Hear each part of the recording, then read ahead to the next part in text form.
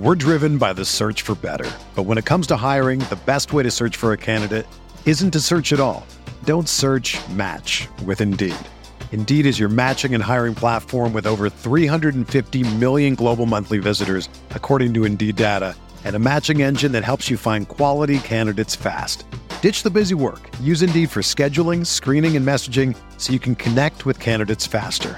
Leveraging over 140 million qualifications and preferences every day, Indeed's matching engine is constantly learning from your preferences, so the more you use Indeed, the better it gets. Join more than 3.5 million businesses worldwide that use Indeed to hire great talent fast. And listeners of this show will get a $75 sponsored job credit to get your jobs more visibility at Indeed.com/Blue Wire. Just go to Indeed.com/Blue Wire right now and support our show by saying that you heard about Indeed on this podcast. That's Indeed.com/Blue Wire. Terms and conditions apply. Need to hire? You need Indeed. What's up, y'all? It's Drewski, and I've teamed up with Mountain Dew to produce a hilarious new basketball podcast called The Dew Zone with Drewski. Learn the backstories of your favorite ballers and celebrities like Jamal Murray. Did you have like a favorite team? Was it the Raptors at the time or no? Was the Raptors even started around that time? Come on, bro. I ain't that old, fam. You talking like I'm 50. Taylor Rooks, Asia Wilson, and many more. You won't want to miss this. Listen to The Dew Zone with Drewski on Apple Podcasts, Spotify, and wherever you listen to podcasts. Hey Pacer fans, welcome into the Setting the Pace off-season podcast preview. I'm your host Alex Golden, and today I'm going to be joined by two incredible Pacers guests, Mark Schindler from the Indy Cornrows podcast and Tony East from Locked On Pacers. In the first segment, we're going to talk all things trade, specifically Miles Turner and Victor Oladipo, along with free agency, highlighting Justin Holiday, the Pacers' biggest free agent. In segment 2, we're going to talk about the NBA draft, the Pacers' 54th overall pick, and we're also going to talk about the salary cap. In the last segment, myself and Tony East will do this one solo, and we'll talk about some players that are on the trading block and could be had in this offseason. So hope you guys enjoy today's show and enjoy this podcast.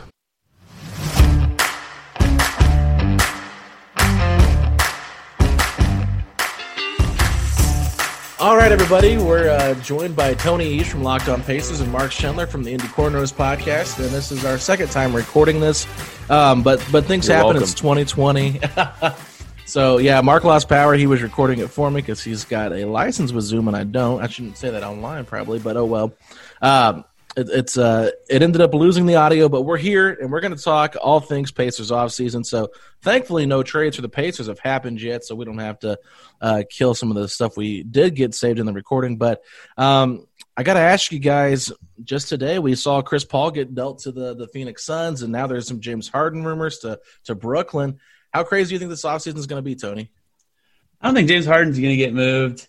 I mean, he can say whatever – he can want whatever he wants. His contract is too long. But, you know, Chris Paul was kind of telegraphed. It's kind of hard to say if any – like, the only unexpected thing from about a week ago would be like Russell Westbrook. So it's kind of hard to tell right now because I feel like what's going to be surprising is a lot of like the minor trades or the role player trades. You know, like Chris Dunn's going to be on the move. That's surprising. And that's not like a league-changing maneuver, but I think we're going to see a lot of stuff that results in stuff like that shakes up rosters more than any like, oh my gosh, Ben Simmons for James Harden. You know what I mean? I don't think that kind of stuff's going to happen. So I think there'll be a lot of shakeups, but not a lot of like gargantuan giant shakeups.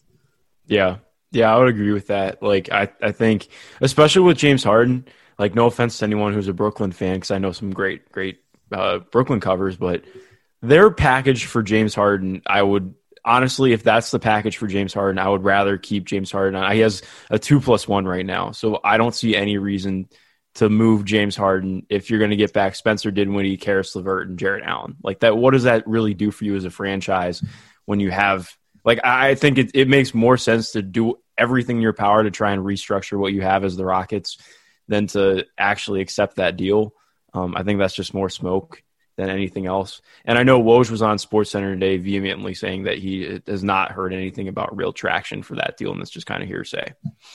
Yeah, and I agree with that. I mean, I don't think that – you know, Houston should trade anything for Brooklyn to Brooklyn unless they're getting back Kyrie Irving, which I doubt that's going to happen. So I mean, I think it's smarter just to wait on Harden and maybe get someone that's a little bit more of a star level player or could be a star level player than trying to get a a B-level player like Karis LeVert, somebody that was, is good, but I don't know how good they can become. I don't think he'll ever be a top 10 player, and James Harden is clearly a top 5, top 10 player right now. So when it comes to the Pacers, though, Mark, Miles Turner, Victor Oladipo, those are the two big names on the market. We'll start with Oladipo, all the drama that happened last week on social media. Tom Crean, Victoria Oladipo, Shams coming to his defense once again.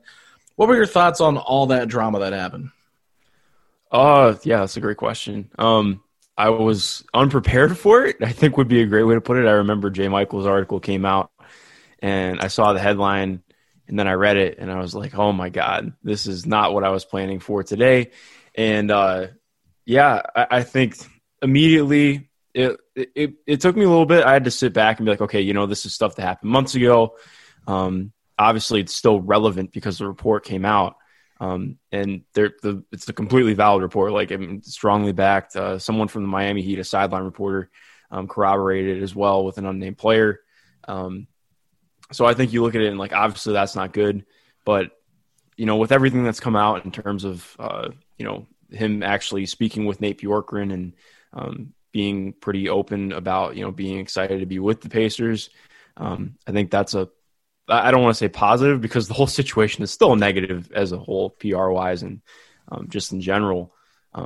I still think it was weird that he came out and made his statement through The Athletic. I really think that was an opportunity to make a statement through either team PR or just him actually in public making a statement instead of through someone else, because when you make a statement through someone else, it tends to mean a lot less or lose a lot of the value. So that's kind of where I'm at on it right now. When the whole thing happened with Victoria Oladipo and Miles Turner, that really just kind of sent me. I was like, oh, wow, we're going this far today. So that was an entirely different scenario, and Pacers PR snatched the phones real quick after that. So that's where we're at right now.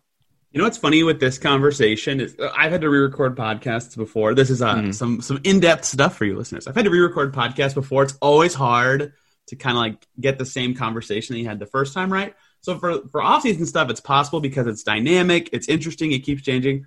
This Victor Oladipo stuff and internet drama, it's exactly the same. And we talked about it yesterday. I'm like, oh, we're doing the same thing again.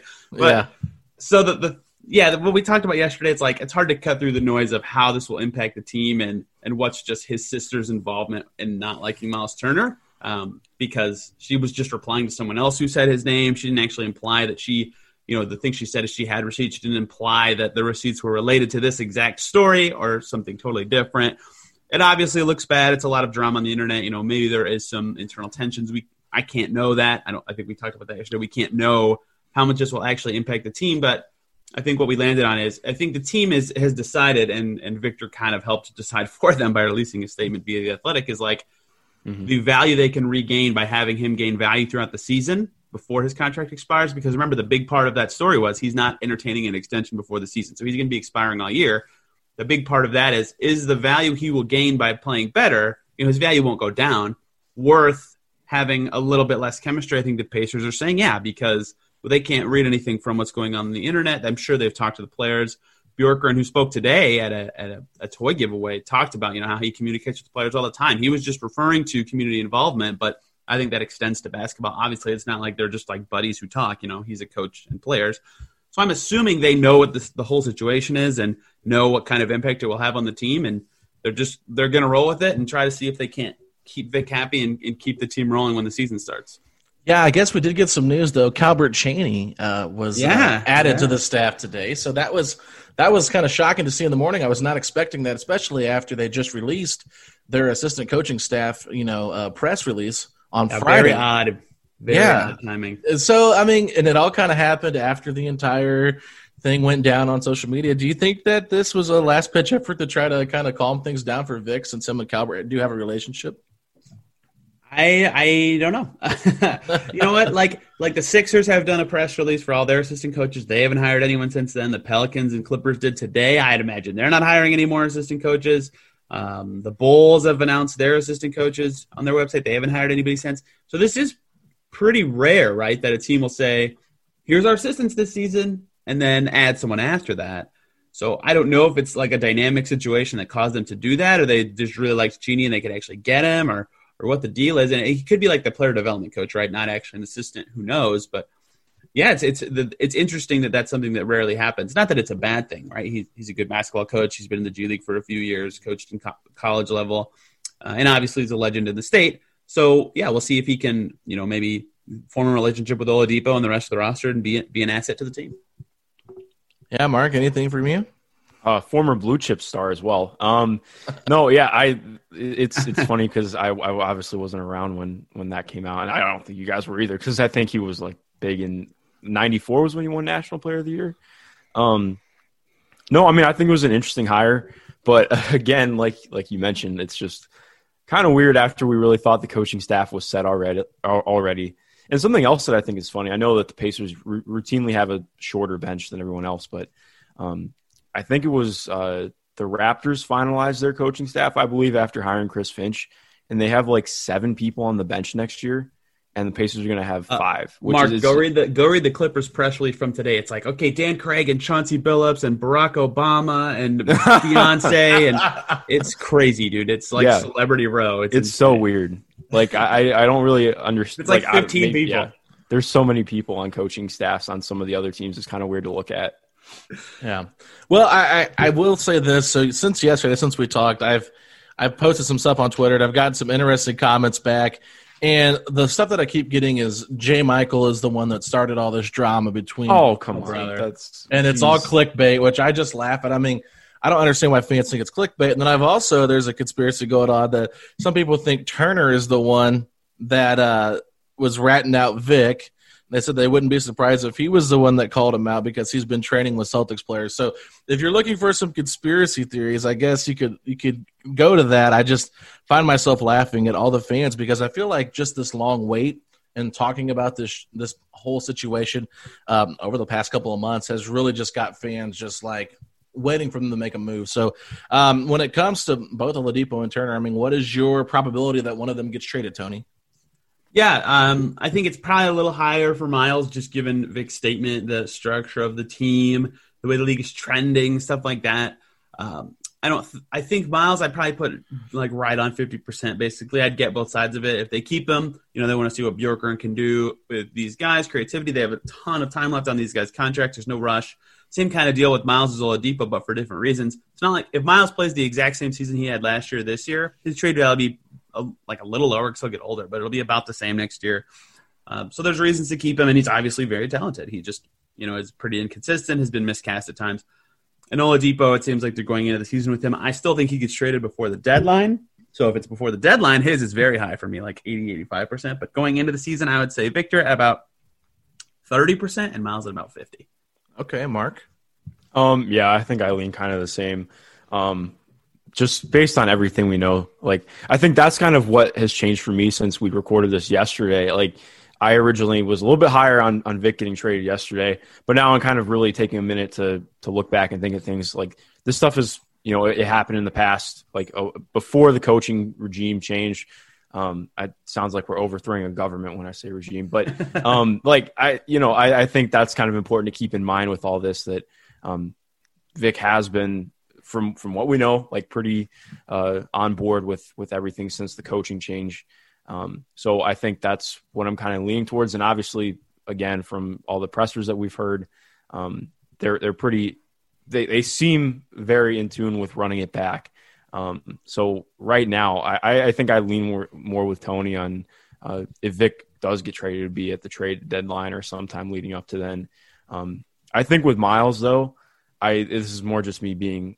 I don't want to say hopeful because I love Miles, awesome dude, and he's a very good player. But just in terms of the Pacers roster, I've been really open on thinking that I'm pretty over two bigs, and it really just I don't think that it's going to ever hit a level that's good enough to warrant doing it and spending the money that we are on it, or I shouldn't say we, that the Pacers are on it. And I don't know. So I think I would personally, if I'm KP, I'm willing to try and find a move for Miles, because I don't really see how his value is going to improve throughout the season unless he takes some drastic steps under Nate Bjorkgren's offense. Yeah, and I will say this too, like if you're looking at players that have been linked to Miles and rumors, I think Gordon Hayward's probably been the most common name. And today, Mark Murphy, writes for the Boston Herald, came out and said that, Hayward has not decided on a $34.1 million option, has until 5 p.m. on Tuesday to exercise it. I would say he hasn't publicly decided. I would guess that Gordon Hayward knows what he's going to do.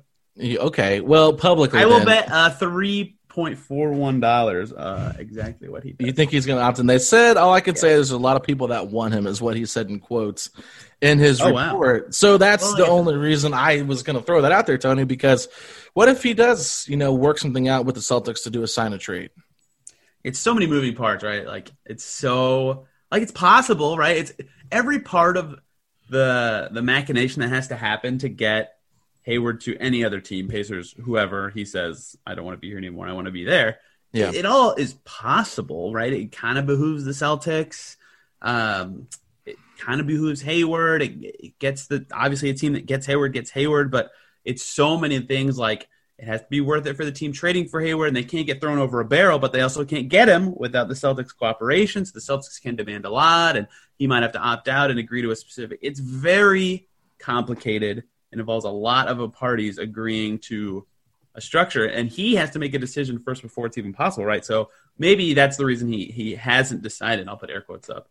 Yeah, so that's a really great point that I kind of want to build off of. Like, the biggest thing for me, like right now, if Gordon Hayward does opt in, but he still wants to be traded, or the Celtics still want to move him, harder for the Pacers, because you have to give up. Like, the real only feasible way to do it cap wise is Jeremy Lamb and Miles Turner, and you really can't take anyone else back because you end up over 125% of the money coming back. And then even then, I'm like, this is not to disparage the value of both those players, but Jeremy's coming off a significant injury. He's reportedly going to be ready in December, but that, with knee injuries, it takes on-court time to really see if the guy's ready. And just like, how much does that even equal in terms of getting back Gordon Hayward, and what does that really mean to the Celtics? So I think if the deal is really going to happen, and also I want to hit on that as well, like, if you're trading Miles Turner and Jeremy Lamb, two players who are locked up long-term, and Jeremy relatively long-term, 2 more years, for a guy on a $34 million option, I would not be willing to do that personally, because you don't have a guarantee that he's going to sign with you in the next offseason. So I think that's just the major gamble. But more feasibly would be with a sign and trade, and then you can trade a smaller contract along with Miles and maybe some kind of draft assets instead of having to give up the depth of trading Jeremy too. But that's just kind of my thoughts on it. Do you think McDermott and Miles would get it done? No. Yeah, probably not. I think even if Gordon wants out, I'm not trying to point out you.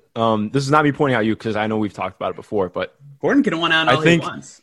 Yeah, I think the general Pacers fan 100% underrates how good of a player Gordon Hayward is.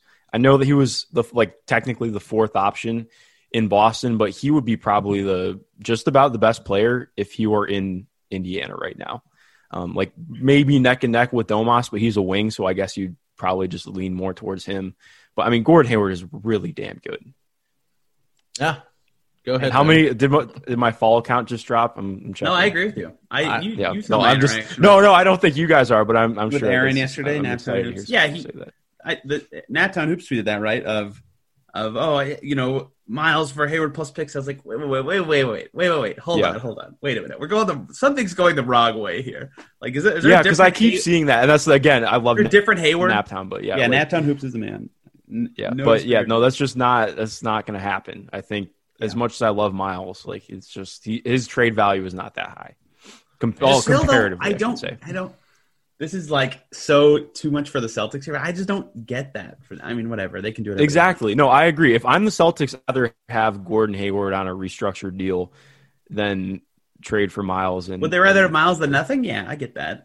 Sure. Yeah. If he's really leaving, but then he opts in to have to be leaving. If he opts out and he signs a long-term deal, then you can just say piss off or give us more. So. Well, and also, if you're the Celtics, I'd rather have him opt in, leave in free agency the next year, and then they could sign someone in 2021 free agency when there's a much better free agent class. True. Well, the Celtics have been in a lot of trade rumors already this offseason. I was classic curious. Celtic. I was kind of. Danny Ainge was going to do this, but then it didn't happen. Yeah, the one that was kind of surprising me from Kevin O'Connor was the Drew Holiday, Kemba Walker trade that he talked about. That had some legs to it, I guess, or there were some talks about that. I thought that was interesting. Can't imagine Drew and Marcus Smart being on the same team. I think that'd be really, really fun defensively, but not sure how good offensively that'd be. But let's just kind of go back a little bit here. I mean, with Oladipo and Turner, I know we talked about this yesterday, so like you said, it's kind of hard. But what would you want in return for both of those players? I'll start with you first, Tony. Yeah, I think it's similar for both. I think I personally right now, just because of how Depot's season has went and the external stuff around him, would have Miles' value just a tiny bit higher.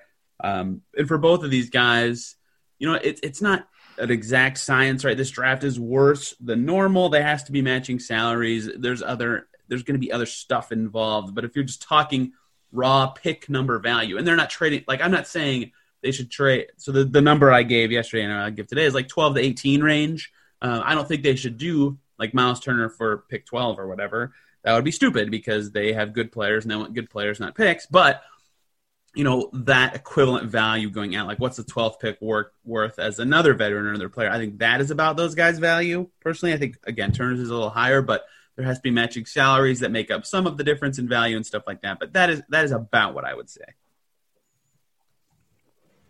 Mark? Yeah, I feel pretty similarly. Like if you're trading for Miles, like I think the idea is a comparable young player or at least a comparable veteran player who's making roughly the same salary, just so that you don't have to trade a bunch of the complementary pieces that are on the team. And I guess for Vic, I don't know. I actually feel like Vic's trade value might be lower than Miles's right now, and I don't really think that's a hot take, just with everything that's kind of gone down recently. So, I mean, I guess like if you were trading for a draft pick, maybe he gets you something in the back end of the lottery. And even then I'm kind of like, I'm not really sure. Yeah.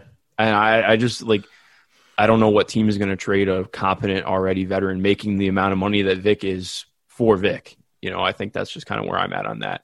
Right. Well, I remember yesterday when we were talking, you did mention, this might've been off air when we were talking, but I think I brought it up was, you know, trying to find a guy similar to like TJ Warren, a guy that's, you know, still really good, but hasn't got a chance to prove himself. And I think Kelly Oubre was a name that came up, and he just got traded to Oklahoma City. And so I know jokingly yesterday we were talking about how James Jones will not trade with the Pacers probably after he got shellacked last offseason. But, I mean, I guess, Mark, when it comes to Kelly Oubre now on Oklahoma City, do you think that there is a trade there that can make sense for the Pacers? I actually have been like I've been going through the trade machine for like the last hour trying to figure that out.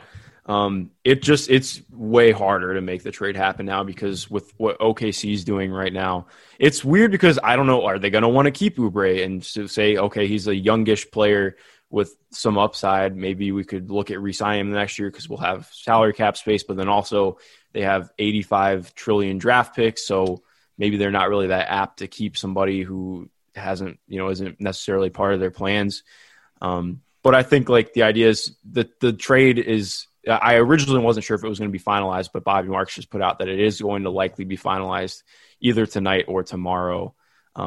So if the Pacers could get in on that somehow, I mean, again, that's trading Jeremy Lamb and or Doug McDermott along with some other kind of filler. I mean, the idea, like, because trading Victor Oladipo would make a lot less sense for him going to Oklahoma City than it would making it for him to go to Phoenix.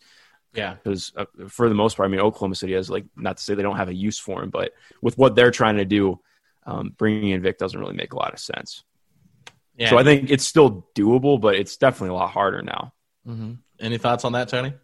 That's about what I would say too, right? Like, I thought that, I don't know, I can't explain it. I never kind of, like, Oubre's value was pretty close always, but the Suns were never a good destination for either guy, if we're being honest. Yeah. And Turner is a good potential Thunder target. You know, I don't know how much they love Steven Adams, but yeah, I'd guess Oubre's off the table. And because he's been aggregated in a big trade now, right, CBA rule, he can only be traded by himself. He can't be aggregated with other salary in an outgoing move for a while. I don't know what the deadlines are this year. I forget. Bobby Marks already tweeted him, but it can only be for Oubre, right, which also limits the options, makes the salary hard for the Pacers side. So that's probably an option off the table. I didn't even think about that when that happened. Yeah, that was kind of my first thought. I mean, obviously, I wasn't going to think Ricky Rubio could come here because I don't want to go down that rabbit hole again. But Oubre was a guy we talked about, and I just thought, well, does it make some sense? I mean, OKC's probably not going to really care to move on from him, and they probably could get a first-round draft pick maybe for him. I think he's one of those guys they hold on to and trade him around the deadline for a team that's looking to add a piece and, maybe do a salary dump. I mean, I could see even something like James Johnson from Minnesota for him, or something like that. Just a guy that's probably not going to be that valuable, but could get them a pick and maybe some cap space. But let's go into free agency then, because we've talked a lot about some trades, and then at the end of this podcast, we will air what I did with Tony yesterday. We'll go through and talk about some players that might fit nice to Sabonis. But let's go into free agency here, and of course, Justin Holiday is the key free agent for the Pacers. Jakar Sampson, Alize Johnson, Bowen, and Mitru Long are also a part of that free agent class for the Pacers. But right now, it appears Justin Holiday is the one to be had. So, Tony, what is the realistic opportunity for the Pacers to get Justin Holiday? How much money is it going to cost? Right, that's the question, because if it's just his non-bird rights, suddenly the Pacers have some flexibility. They don't have to do a whole lot to be able to afford him. If he's going to cost on the high end of what it sounds like he might go for, then they might make some moves really quick in the next few days. So I've always imagined that, maybe the full mid-level exception would be required. The more that the market is shrunk this offseason, or the more the cap dropped, that value probably went down a little bit, which behooves the Pacers a little. To probably something in the $7 or $8 million range, which seems good for him. Today alone, we've seen teams like the Bucks had Robin Williams opt out of his player option. Robin Williams, wow. Robin Lopez opt out of his player option, right? So he just cleared up a bunch of room for them versus the tax. The Lakers did their Danny Green, Dennis Schroeder trade. They freed up a couple $100,000 away from the tax.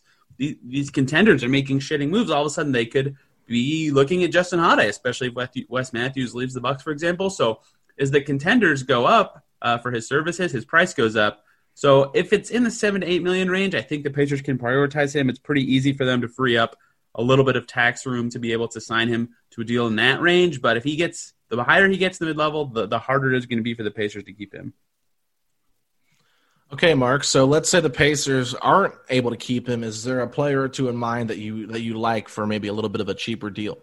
Damian Dotson for sure from the Knicks. I talked to Jonathan Macri. I almost butchered his name on my own podcast a week ago. I think it was a week ago, and we talked about Damian because he's someone who's been a real enigma to me because he's a solid player. He's not somebody who I expect to step in and be a starting player, but kind of like Justin a little bit. Like I think he can provide some really quality things off the bench. He's long. He's a smart defender. He's not an awesome defender, but I think under a good coaching staff and in a good environment, he would be an even better defender.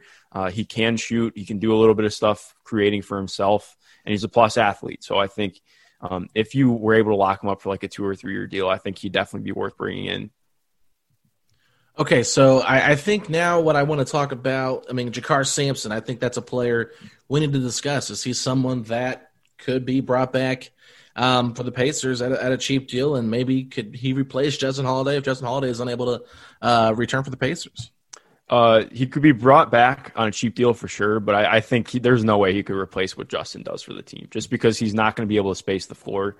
And considering how big of an impact Justin had on the bench, I think as much as I love Jakar, he's like totally maxed out in what he can provide to the Pacers, unless he randomly is able to start. What was I going to say? To start shooting threes. I think it's just impossible to kind of recoup what Justin brings to the team. All right, Tony. I know Jakar is your guy. Yes. Yesterday, I kind of started off insulting him, and you quickly corrected me. So you did. You didn't do it on purpose. I know, but I tried to make sure I didn't do that on this re-record, so I didn't have to get the Jakar wrath from any of the other listeners. So, how important do you think Jakar is to return to this team? See, if he is willing to take the exact same kind of role is the wrong word, but like a slot on the roster he had last year, where he was just. Okay, if there's any injury, like any position 3 through 5 at Jakar, this is you. You're playing big minutes, important minutes, and you're doing good stuff for us. If he would take that again, perfect. Here's your minimum. Here's 120% of the minimum comeback because he did great as backup center in the playoffs. He did great as starting at the 4. Remember when Domas and Turner were both out for a little bit in November? He started at the 4, did a good job. Backup 4 at times when one of Domas or Turner's out, or Justin Holiday didn't miss any games. When McDermott was out or Warren was, he played so many jobs and showed this year that he is good, right? He's been okay for teams in the past, but with a more interior-based role, he showed that he's a good interior defender. He didn't be asked to do anything except for dunk on offense. He did a great job with, cutting and things like that. His shot was good enough that it wasn't killing them. I just think he's a valuable guy. Now, if he wants to get paid for actually being good, which more power to him, go do that. But if he wants to get paid for being good, yeah, he's gone. But if he's want to take the exact same contract and have the exact same role, sign me up. Yeah, I'm all for bringing him back, like you said, Tony, for that specific role. But I don't want to overpay for him at all. So right. When it comes to Jeremy Lamb, this is a guy that we really haven't talked a lot about. This was someone that was a big acquisition last year in the offseason. And, the injury happened. We really missed him in the playoffs. I think he would have just been another big body guy that can score, just something the bench really missed. And his injury, I'm curious, do we have an update on that injury, and when should we expect him to return? And, I mean, that gruesome of an injury, how productive do we expect him to be this year? So whoever wants to start. Oh, yeah. I mean, the last thing that I've heard was when KP talked about in the postmortem and said that Jeremy was really coming along and they thought he'd be ready in December. So, I mean, that's the last thing. I don't. Have you heard anything different, Tony? Yeah, that's what KP said, right? He will be back, or excuse me, his timeline is December. I don't know if that's. But the thing is, I think we saw this with the Porzingis news today. I mean, it's all blur. That the timeline for Porzingis is early January, but that's just return to the court. That's not return to game action, right? So Lamb could be maybe practice ready or something pretty soon, but to get, like with Vic, we saw Vic practicing in October, and it took him till January to come back and play. I'm not comparing those. I think Lamb will be much faster than that, but there is time to practice and remember how to change speed and get into game shape and all that stuff. So maybe it won't be right at the jump of the season, but sounds like he'll be back earlier in the year based on that timeline. And how good will he be? Everyone's worse after an ACL injury. Question for him is how much, right? His game is not reliant on much athleticism, and honestly, a lot of his game is kind of lazy. So if he just exerts a little bit of effort, and I mean his shot's all arms, and he's money from 15 feet and in. If he can just be that guy still, I'm imagining he'll be probably worse for sure, but at least a similar level player.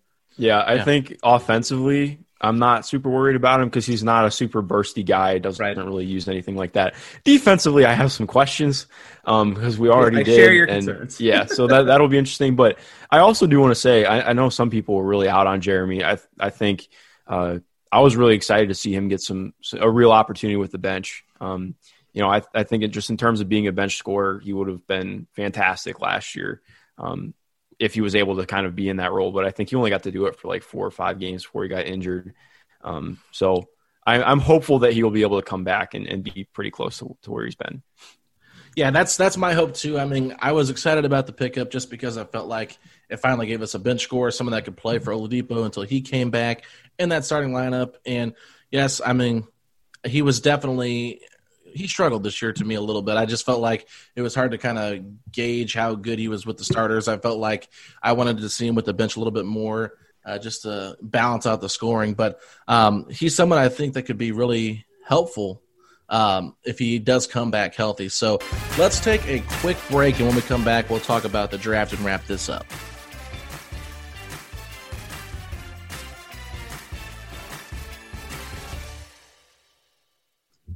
All right, everybody, we're back, and we're going to jump in now into a little bit of draft talk. And so Ryan Carr actually spoke today with some of the media, and Tony was there for that. So any noteworthy stuff from that conversation with Ryan Carr today, Tony?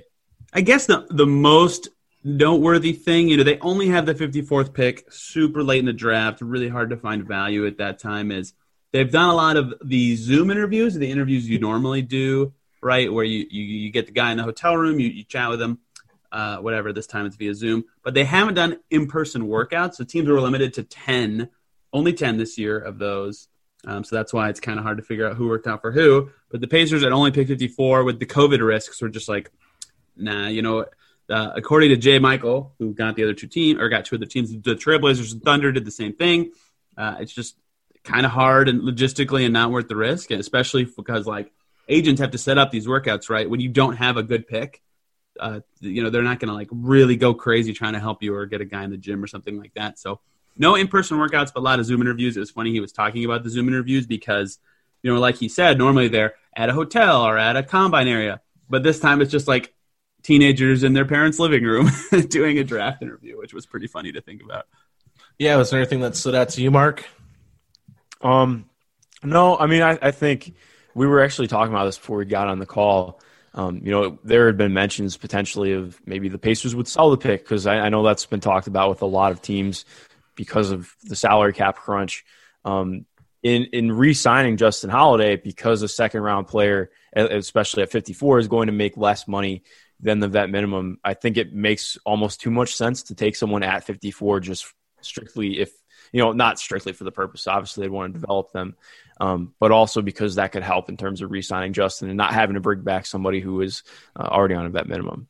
Yeah, no, those are all good points. And, it's interesting because, like, last year the Pacers did trade this first-round draft pick to acquire Malcolm Brogdon in the sign-and trade with Milwaukee. And so, clearly they weren't super high on this draft. Obviously, 2021, 2022 are some of the drafts that have a little bit, more depth in them. And so, while this draft, though, doesn't have a lot of top-level players, there are some guys that we all like and some that actually could fall down to 54. So, Tony, is there a name or two that you like that could possibly fall down to 54?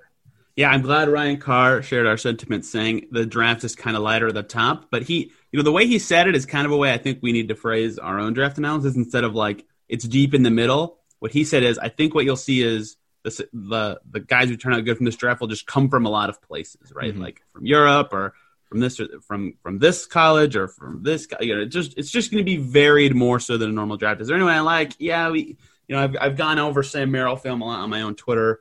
I think he's really good, and we talked about this a little yesterday. I think they're just going to go for best player available, just given that it's the 54th pick, and I think Sam Merrill, if available, would be perhaps the best player available. And Mark has a lot more scouting repertoire than me, but another guy that he's going to talk about is Nate Hinton, who I've been watching today. Mark, I'm doing my homework. He's fantastic. Did you find the 8-minute? I will let you talk about Nate Hinton.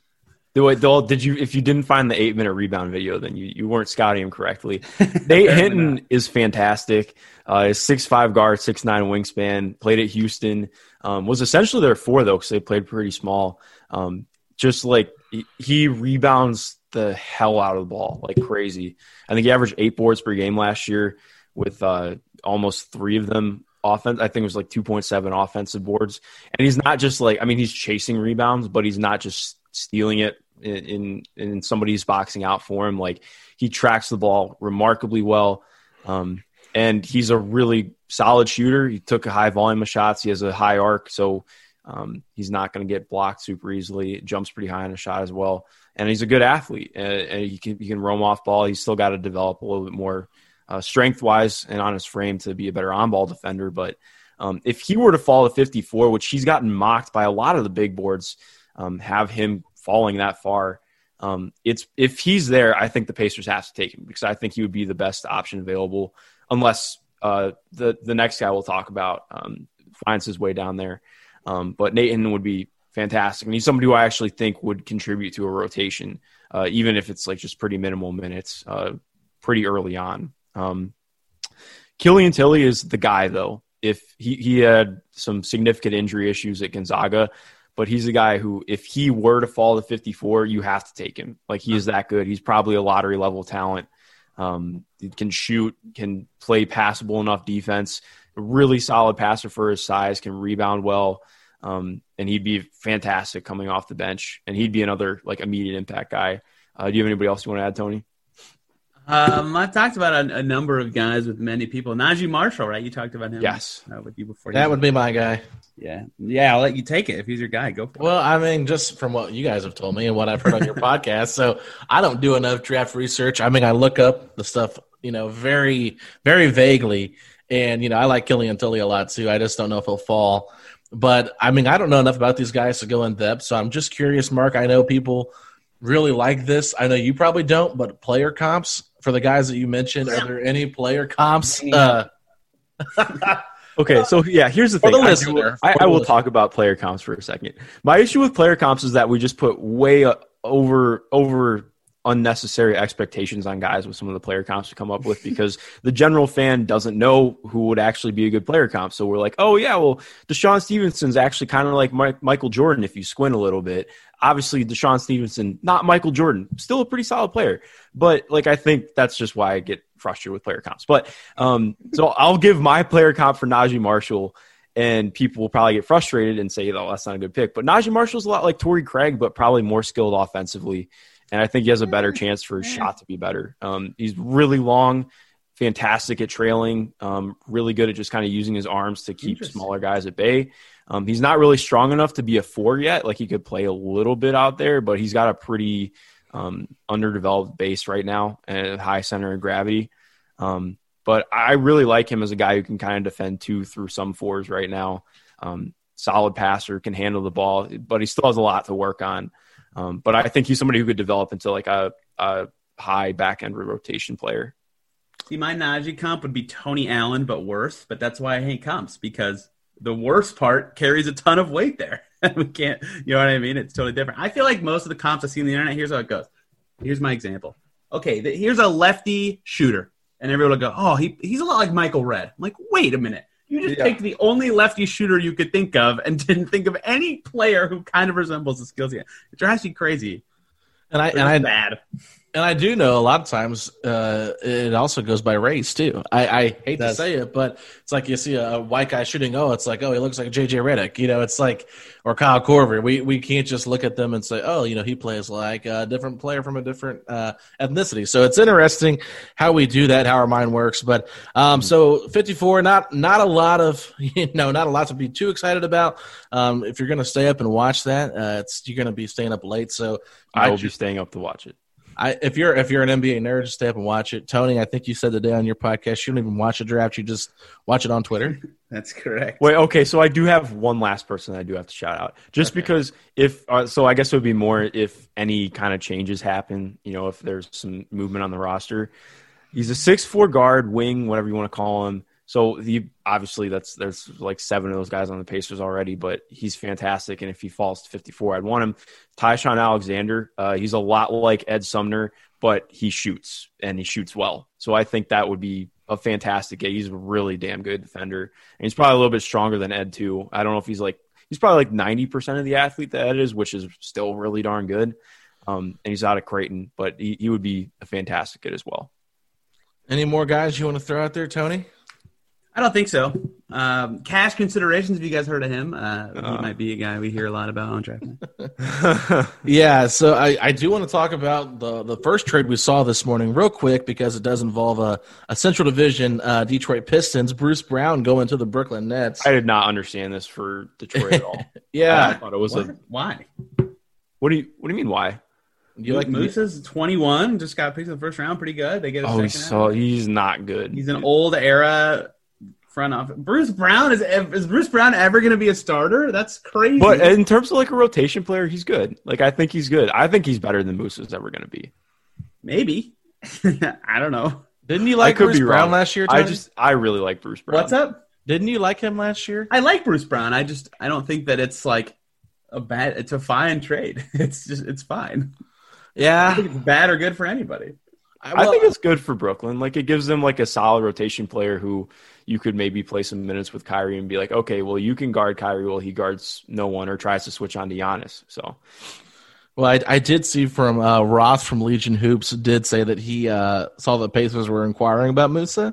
So Pacer fans were retweeting that on my timeline, and then Musa got traded for Bruce Brown, and then he came out and said, I told you guys Musa was being involved in trade talks. So it was. I always find it funny when guys on Twitter have to try to always look back and try to explain or try to defend themselves on how they had inside sources. I had a really funny quote tweet on that. Did you really? Later. Yeah. You don't want to share it? Have you ever seen Game of Thrones? No, I don't watch Game of Thrones. That's not Tony, my have thing. you seen Game of Thrones? I have not. Oh, wow. Okay, so never mind. Oh, well, the idea, there's this guy who's like a ruler, and he says a man who says he is king is not fit to be king or something like that. So I just quote tweeted that, got some clout. It was fantastic. I like it. I just don't really like that Ross guy because he like does that all the time, and I think it's petty. Yes, Scoop B is another one that I'm not gonna lie, I don't know who you're talking about, and I feel bad. You don't know Legion Hoops? Well, they tweet a lot of trades. Oh, like the aggregator? It's exactly, and he tries to pass himself off as an NBA insider, but he was really just an aggregator. I didn't even know his name or anything. Oh, well, whatever. it's just because I keep seeing this pop up, and then I saw Sixers Adam and Scoop B got into it today. I was laughing. That was funny. Really? Man, yes. I need to get on Twitter more. You need to, man. There's a lot of good stuff, and not just Victoria Oladipo and Turner. But so I guess the last thing here, because this is something that's important to talk about, it's like with how close we are to the salary cap, and like how close the Pacers are to the luxury cap, or the luxury tax, do you think the Pacers should make any cost saving moves at all, Tony, to try to, save some money? Yeah, that's kind of when I thought about the offseason, the more I talk about it with other people and do these kind of things, the more I feel like we'll kind of know their plans based on if they make a cost-cutting move right away, right? On my own podcast, I talked about this with my co-host, Adam. It's like Justin Holiday kind of requires a cost-cutting move to come back. Not necessarily, not like it doesn't have to happen, but it probably does. So we'll know pretty early, like if Lee for McConnell, or I guess McDermott, because he's expiring, but very unlikely in his case, if one of those three guys are not on the team by Friday, Saturday, then we'll know they're going for that's a cost cutting move, and they're going to try to keep Holiday. But if those guys are on the team, they're probably not going to make a cost cutting move until maybe later into the season. So I think they should and will try to make one. It makes a lot of sense for them to be able to their goals to get out of the first round. They're still a good team. They're locked into most of their payments, even if they don't make a small cost cutting move. The team's still expensive, air quotes, not necessarily, but their team's still expensive either way. Might as well make it a tiny bit more expensive to make it a lot better by getting Justin Holiday or another MLE guy, and they can do that by making a cost-cutting move. So I think we'll see it pretty soon in the next couple of days, but it hasn't happened yet, so we'll see. Mark, any other thoughts? No, I don't really have anything to add to that. I think Tony hit all of it. All right. Well, I think we pretty much covered everything for the offseason preview, and then in the next segment, like I teased earlier, Mark was unable to join us because he lost power yesterday, so me and Tony did finish out the podcast that we recorded yesterday, and I gave Tony about 13 different players and asked them if they fit better with Sabonis or if Miles Turner did. So stay tuned for that. We'll take a quick break. We'll be right back. You guys can hear me and Tony play that game. All right, everybody. So we lost Mark Schindler in the middle of that. His crazy windstorm in Ohio knocked his internet out, and we waited for him to come back on. But unfortunately, no luck for Mark there. So we were just kind of recapping the whole Miles Turner thing, what you want in the package, whatever. We're just going to kind of skip through that now, and we're going to play a little game here with Tony. So I'm going to give Tony a player, and I'm going to ask him if he thinks that this player would fit better next to Sabonis or Miles Turner. So, Tony, are you ready? Always ready. I was born ready to talk about basketball. Right. Okay. So, Lance Stevenson. No, I'm just kidding. No, gosh. You said born ready. I hate this game. So, number one. Rattle off players I hate. Okay. Well, I don't think Matthew Dellavedova. Kelly Olynyk. Yes, Kelly Olynyk. I thought about putting him on there just to troll with you, but number one, TJ Warren. Oh, yeah, Warren fits better for sure. At the four is what we're doing here. Right. I assumed that's what you were doing. Yeah, like if like we just said with Hayward, right? If Hayward's in the door, either one of them are technically 3 or 4, but like we saw in the bubble, Warren can play the 4 well, and some of that, the generous spacing with Turner out there. But even in the playoffs, Turner did not provide the spacing. The Heat just said, screw it, we don't care if Turner takes threes. And Warren, while he wasn't explosive like he was scoring 50 points and dominating for 6 straight games, he was still good and had the room to operate. And so even without the spacing required, I think he'd be better at the 4. I think he'd get more touches naturally there too. He'd be guarded by guys he could take more advantage of. Yeah, I think I'd take Warren there. Okay, and Gordon Hayward? Yeah, same thing. Yeah, I mean, Hayward, this is tough. I think Hayward's probably better than Warren right now. Yeah, so same reasoning, but with a better player? Sure, let's do Hayward. Yeah, I agree with that. I know a lot of people are kind of like pessimistic about a Hayward for Turner trade, but I do think Hayward's better. I'm sorry. He totally is. Just does so many different things. And I think the deal actually makes sense for both teams. That's why it's been talked about a lot. So it probably won't happen, but I think it does make sense for both teams. Aaron Gordon. Oh, okay, that's a tough one. You're really high on Aaron Gordon, if I recall correctly, right? I like him, and that's just kind of going. Or higher than me, I guess. Well, I think a lot of this goes into what Mark and me were talking about off air too. Is like a player that's not really had a great I mean, I think Aaron Gordon's been in a really weird situation in Orlando just because of the players he's been playing with, the system they run, like put him at 3. Sometimes he's the 4. Like, what position is he really? He kind of is a player to me that was drafted high, similar to Oladipo, that, you know, could still in Orlando. Could be untapped a little bit, I think. So, I mean, that's not really the question. The question is he better next to Sabonis or not? I mean, I think it's 50-50. I mean, Turner probably does a little some more things better than Aaron Gordon to me that fit better to Sabonis, but I don't know. I think Aaron could probably guard more guys on the perimeter. Will Furr's really high on Aaron Gordon because of what you just said, that defense, that perimeter defense. We had this discussion not super long ago. I've never really been into Aaron Gordon. You know, he's obviously skilled and good, and he'd be, you know, a fine starter. But the fit with Sabonis part, right, the name of the game here. Yeah. I probably lean Turner ever so slightly in this instance. I think over the course of regular season, that spacing matters a ton, right? For Sabonis to be able to do the things he wants to do on offense. Not that Aaron Gordon couldn't be some fulcrum of cutting and athleticism that the Pacers need. They do need athleticism pretty badly. And perimeter defense is never bad, but I think you're losing more than you're gaining ever so slightly in the aggregate. That's a close one, though. Yeah, that to me was the most difficult one. Now, this one, this player is the one I was actually curious your thoughts on. No. So I might save this one towards the end. Okay, that's good. We'll skip on and go to John Collins next from Atlanta. Oh, wow. Same limitations on offense as Gordon, probably a worse shooter. Mm-hmm. But super athlete, super young, worse defender than Gordon too. Yeah, I have to pick Miles there too. But Collins is good. I don't know why I'm more interested in him than Gordon when he's probably worse. I don't know.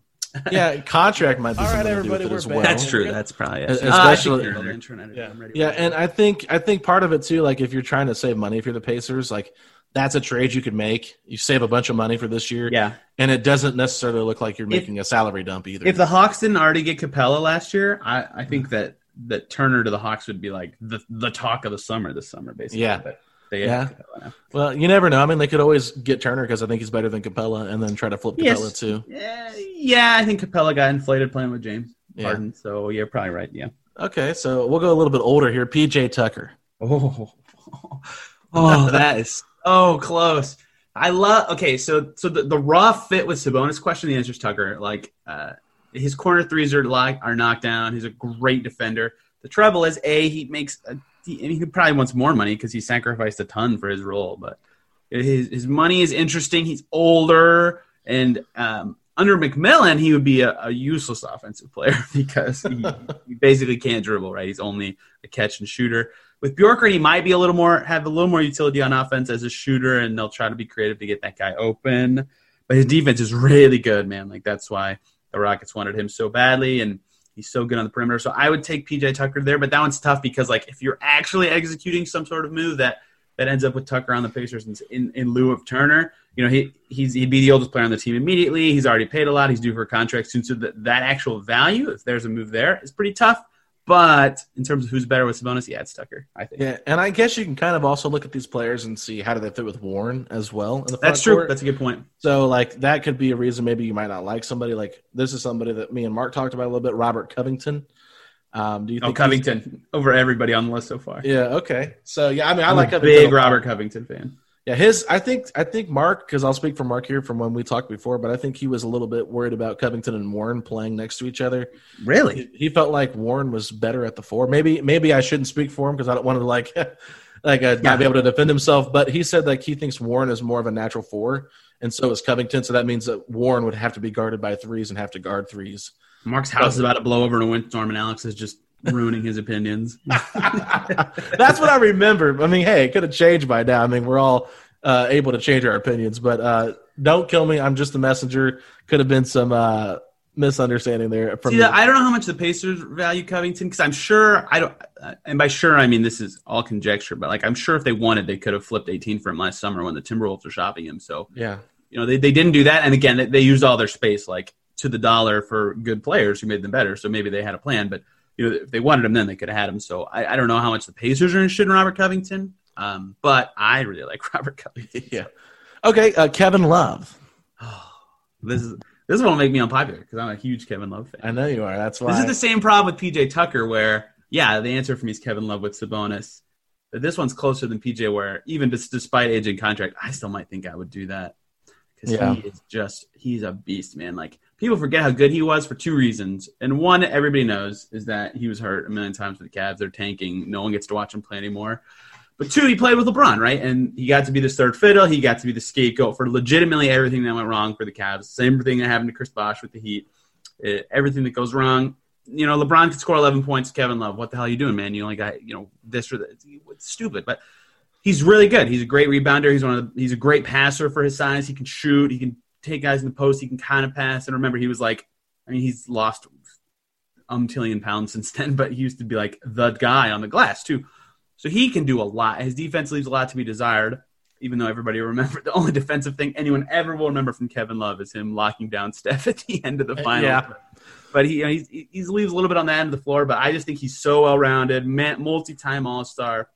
Money is definitely scary. I understand why that, like with Tucker, the actual logistics of that kind of swap is really tough. But, yeah, Kevin Love.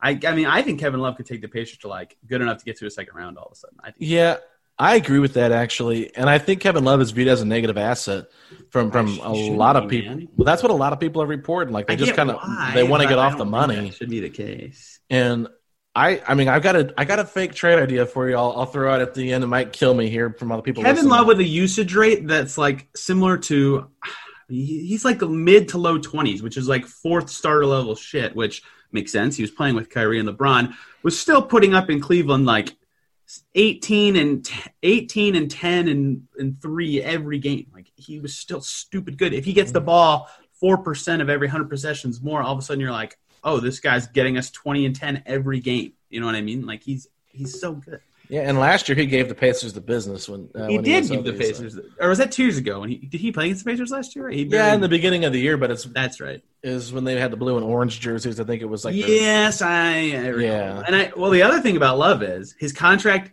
So the issue the Pacers are running into, we talked about this already. The cap is not going up that much. Well, Yeah. Kevin Love in 2020-21 makes $31 million, and then the next season he makes the exact same amount, and then the next season it goes down. Yeah. So even with the cap being an issue, and his contract is huge again, it's still manageable if he maintains his play. The problem is that he's 32. So, all right, we'll go through these next ones kind of fast because I don't think that they'll necessarily be fits that you think make a lot of sense. So, Blake Griffin. Blake Griffin's definitely a better fit and a great player, but coming off a massive injury, I don't know how good he's going to be. Yeah, I guess my only concern, like, I feel like he's more of a playmaking big. So would that interfere with Sabonis? You know what I mean? Yeah. That's my only negative on that side of things. But Blake's probably better than Sabonis when healthy. But I agree with that. So I don't know. I would rather his contract is worse than Love's. Blake's a better fit, but that doesn't really make sense to me from like how do we get this guy, like what the deal is. Yeah. Gallo, a free agent. Gallo's awesome. Gallo's one of the most underrated players in the NBA. That would probably be a sign and trade, right? Just because he's worth more than the MLE. But, yeah, he'd be a great fit. He can shoot. He can defend capably inside and out. He's just one of those guys that's, like, pretty good at a lot of stuff and is well-rounded on offense. Yeah, he'd make the pay. Yeah. I might rate him above Warren. I'm really high on Gallo, so, yeah, he'd be a great Interesting. Fit. Yeah, I like Gallo, too. That's probably a little too aggressive, but I feel how I feel. Yeah, defensively, I think Warren's got a little bit of an edge on him there. But LaMarcus Aldridge. Oh, could they actually do that? That actually makes a little bit of sense. They could do it. I mean, if they were to attach like Turner and Lamb, Aldridge, and if they don't give any damn about their future, because he's an expiring. Yeah, Aldridge is again better. That one's hard. He would clog up the spacing. All of a sudden, you are dealing with the issue that the Aaron Gordon issue again, and he's expiring. That one's really hard. I might go Turner on that one, but Aldridge is really good. I'm probably underselling. I'd rather just have Turner for the. I think I picked logistically with the trades and salaries included Turner 100% on that one, but on court that's really close. Yeah. Okay. So 2 more left, and then I'll give you my guy that I want to talk about. Maxi Kleber. Oh, Kleber's too centery. He's really good. Advanced stats think Maxi Kleber's like a stud. Yeah. He's not. He's like advanced stats are role based, right? So he's the master of his role. With Sabonis, no, I'm not that enthused by that, although I get why the Mavs, again, would want Turner. Yeah, okay. Zach Collins. Another one like Kleber. He's young, so he could grow, but no, Turner's skill set's probably better there. I think I picked Turner over Zach Collins. Okay, so this is the one that I'm curious about because I feel like his name's been mentioned a little bit more recently in trade rumors because the Hornets have been on a lot of trade rumors. So that's Miles Bridges. Oh, yeah. If Miles Bridges is really about to be dealt in like a Russell Westbrook trade, good for the Rockets. Miles Bridges is good and can jump really high and scores a lot of points and shoots a little bit below league average from three. He's pretty good. Can he play the 4? That's kind of like you're moving Warren up. He's only 6'6". I think Turner right now is a better fit, but certainly Bridges could grow, right? He's only 21. He played a ton of minutes both seasons for the Hornets, right? So he would certainly grow. That one is very interesting. And the Hornets are desperate for a center, right? Like, I was always zeroed in on them as a potential Miles team before they got the 3rd pick, and now they can have Wiseman if they want him. But, man, Bridges would be interesting if they could find a way to swing him. A dynamic finisher at the rim. He's just got to get a little better at finishing from one other area, and he's got it. Yeah, so this is my 3-team trade I'm going to throw at you here, Tony, and you can laugh or you can think it makes sense. I threw one originally to Mark, and then I decided that I probably should change it because of Kevin Porter Jr. One, the situation that happened today, and 2, just because I know Cleveland really valued him. I mean, he's got a great deal on his contract, and he played really well. So this is a 3-team trade between Cleveland, Charlotte, and Indiana. So the Hornets are going to get Miles Turner. The Cavs are going to get 3 expiring contracts in TJ Leaf, Oladipo, and Zeller, and this is basically just a get-off money. So since they're pretty much in rebuild mode anyway, this made a lot of sense to me for them, and the Pacers get Miles Bridges, Cedi Osman, and Kevin Love. Wow, Miles Bridges, Cedi, and Kevin Love? And they're giving up just Turner? Turner, Oladipo, and Leaf. Right. That's close. That's pretty close. That tickles my fancy for sure. Well, I mean, I think it makes sense because, I mean, even if you don't start Love, you could start Bridges next to Sabonis, or you could bring Bridges off the bench, start Love, and then kind of figure out their minutes. I think Cedi would be really good off the bench. He's on a really cheap deal, $8.8 million for the next 4 years. So, I mean, easily could be traded. I don't know how much they value. Yeah, he's like Glenn Robinson level, basically. Yeah, I don't know what they value him at in Cleveland because – I mean, that's not a great contract, but I know Kevin Love's not everybody's favorite player, but I believe the Pacers would actually save some money on this trade, just a little bit, which is a big deal. Cleveland, the only reason I like I said, Zeller, Oladipo, and Leaf are all expiring contracts, and that's close to $40 million in expiring. Yep. So, and then they have Andre Drummond coming off the books next year as well. So I think that might make some sense, especially if they're wanting to dump Love, and all they really have to do is attach Osman to it. I think that might be intriguing. And then, of course, like we talked about with Oladipo, they might let Oladipo play and then trade him, or they could find a team to trade Oladipo to before the season's over, which could get them maybe some more assets.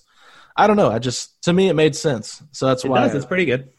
I mean, it's hard to find a perfect trade. It really that's why I think Dallas is good. I know, you think you put DeLon Wright, and who was your other one? Was it Seth Curry? Yep.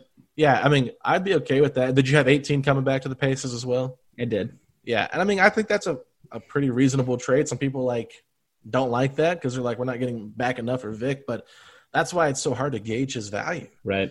And Turner, basically what you're hoping for there is that Miles Bridges is just a really good fit, and Kevin Love can still, really help this team win. That's what I think makes a lot of sense. But I don't know what the Pacers are wanting to do with their core right now because they probably want to keep them all together. That'd be my overall question here at the end. I mean, do you expect the Pacers to make any significant moves or run it back with the same core? I think they'll make one big trade. I don't know which one of the two it's going to be, but I think they'll make one. Yeah, that's kind of my gut feeling right now. I feel like it's going to be Turner. I feel like Oladipo is just going to be too hard to trade right now. And I think with how many calls they're fielding for Turner, it just makes a lot of sense. And I can see why Turner might want to be traded himself just because how much he's probably tired of hearing himself in trade talks. And then, of course, this whole stupid thing with Victoria Oladipo, if that makes any significance, I don't know, but it's just interesting to me. So any final thoughts on this offseason, Tony? I think we covered all the big bases, so I'm excited to see it all play out. Awesome. Well, thank you so much for coming on. Make sure you guys follow Mark on Twitter. I know he's not here to give us – Pour one out for the man. Yes. M. Schindler, NBA, T. East, NBA, and I'm at Alex Golden, NBA. Pacer Nation, thank you so much. Hope you guys are excited for this upcoming offseason. All right, everybody, that does it for another episode of Setting the Pace. If you guys like what you're hearing, make sure you give us a 5-star rating and review over on iTunes, Apple Podcasts, Stitcher, Spotify, wherever you listen to your podcasts. And make sure you leave a nice review. Thank you so much, and peace out, Pacer Nation. Sugar Ray Leonard, Roberto Duran, Marvelous Marvin Hagler, and Thomas Hearns. Legends, whose four-way rivalry defined one of the greatest eras in boxing history. Relive their decade of dominance in the new Showtime sports documentary, The Kings, a 4-part series premiering Sunday, June 6th, only on Showtime.